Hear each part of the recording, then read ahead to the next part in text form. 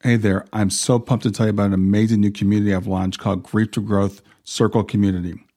It's a space for people who are grieving to come together to support each other, and for people who want to know who we are, why we're here, where we're going, to have those conversations, all the things we talk about on the podcast.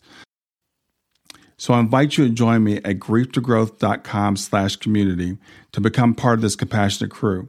The best part, it's 100% free. And you have access to me in addition to everybody else in the community. In fact, the podcast will be there so you can talk about the things we talk about in the podcast right there in the community. There's also some premium content if you want to go deeper in the work I'm doing, but mostly it's about building relationships and community and about sharing resources and supporting each other.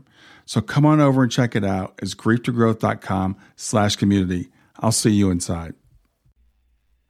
Hey everybody, happy February. It's Black History Month, and I want to take a few moments here to talk about Black History Month and why it's important to me, and hopefully help you understand why it might be important to you as well. This is a very sensitive subject. You know, I started looking more into Black History Month, frankly, a couple of years ago. My wife and I own a hair care company called Treasured Locks, and we sell to African American women predominantly, not exclusively. And because of that, I was looking for some ways to reach out to our customers during this time. I thought, what a better thing to do than to every day post a Black history fact. And I learned, frankly, a lot myself by posting these facts, things that I did not know and things that made me proud of my heritage.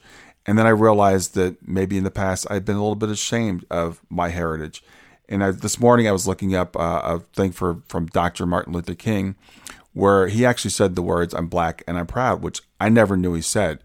I remember growing up in the 70s and hearing those words, but the image of Dr. King, he was killed when I was still very young, so my image was really formed after his death, and a lot of it was the whitewashed image of that he was all about peace and love, which he was about those things, but he was also about standing up for his people who were very, very oppressed at the time.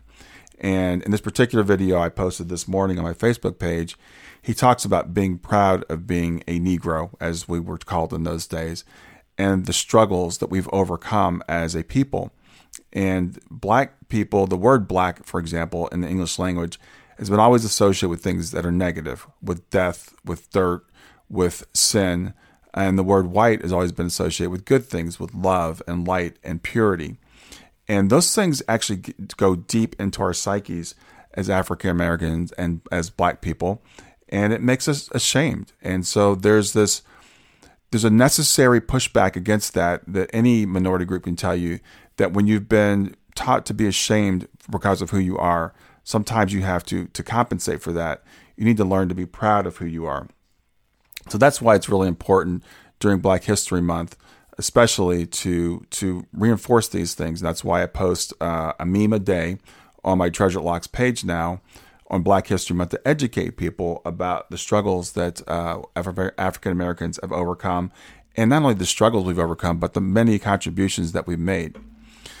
Now, when I was a young kid, I was ashamed of being Black. Growing up in the 60s and the 70s, you didn't see a lot of really great Black role models.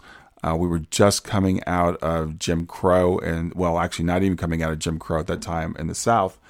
I grew up in Columbus, Ohio, but our schools were, for all practical purposes, segregated. In fact, they were declared by the courts to be segregated, and they had something called the Columbus Plan, which was voluntary busing.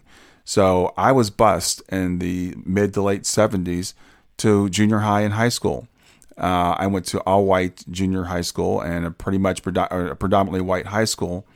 And the reason for that was the schools in Columbus, not only were the schools not as good in the Black areas, the teachers weren't as good, of course. They didn't draw the best teachers. And even they offered different curriculum. So I got to take different classes because I went to a different high school. Now, in the mind of a young Black child, what this says is, I'm not as good as the kids that got to grow up here and have these things natively.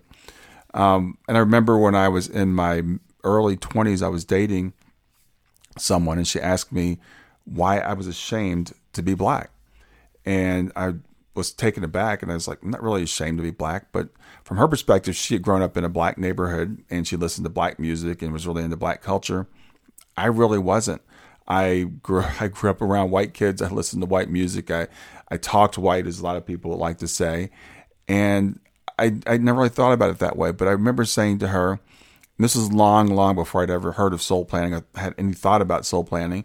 Well, if you were up in heaven and you're looking down at earth and you're looking at America and you're going to choose your life, would you choose to be black? Of course not. You're going to choose to be white because you have all the advantages. You're considered to be more attractive. Most people think you're smarter. People think you're less dangerous. So I was really kind of taken aback, and I thought about this, and I thought, there's no way I would choose this. Now, what's really interesting is, fast forward 30 plus years, and I do believe that I did choose this life because being an African American teaches us a lot. We learn patience, we learn perseverance, we learn to overcome, obstacles, we learn humility. And frankly, I think because of the things that we go through in general, because we're generalizing, we tend to be stronger, I think, more empathetic for those things. So I'm glad that I'm an African American, and I'm proud of that. So what I like to do now is try to help other people understand, not from a victim mentality, what we've been through, but to understand why African Americans are dealing with the things we're dealing with today. You can say, well, slavery ended 150 plus years ago. You should be over it by now. But Jim Crow ended not that long ago. And we saw practical Jim Crow in many ways. African Americans still have much, much lower net worths than white people in general. African Americans still go to prison at a much, much higher rate. We're hearing now that African American unemployment is at historic lows, which is true, but it's still much, much higher than the unemployment rate in the general population. So we're still dealing with issues that go back to slavery, that go back to, frankly, some of the religious teachings that were in place about how white people are superior. Dr. King even talks about how the word black is always used associated in the English language, is used associated with things that are bad, with darkness, with evil, with lack of light, with sin, with being dirty and impure, whereas being white is associated with light and love and purity and goodness. And those things go deep into people's psyches and really tell them, kind of define who they are. But as an African American person, again, that's a hurdle I believe that we were given to, or I was given, I should speak personally, to overcome. And I'm proud of the fact that I've overcome it. And I'm proud of the fact that our people have persevered and have learned from these things. So I just wanted to do this video, or this audio. And what's interesting, a couple of weeks ago, I hesitated to do that, but I did a interview with Jeremiah Kamara along with my friend Dr. Terry Daniel, and we talked about race and religion. And I got some positive feedback on that, but frankly, I got some pushback on that. And people said it didn't belong on my channel because they were only here to hear about the NDEs. And the NDEs are important, and we want to talk about love and light and how we're all one. And that's all great. But even though we're all one, we all have struggles that we must overcome. And I believe that's part of the journey for why we're here. And I think understanding other people's struggles is important. And we can learn from those struggles as well as from the great things like the NDEs. So over the course of the next month, it's February 3rd, I'm going to be focusing more on African American history or Black history. And I hope you'll come along with me and we'll learn from each other. So thanks a lot and have a great day. Hey there, if you like this episode, come on over and talk about it. Let me know what you liked. If you didn't like this episode, come on over and talk about it. Let me know what you didn't like. Go to grieftogrowth.com/community and look for Talk About the Podcast. I'll see you there.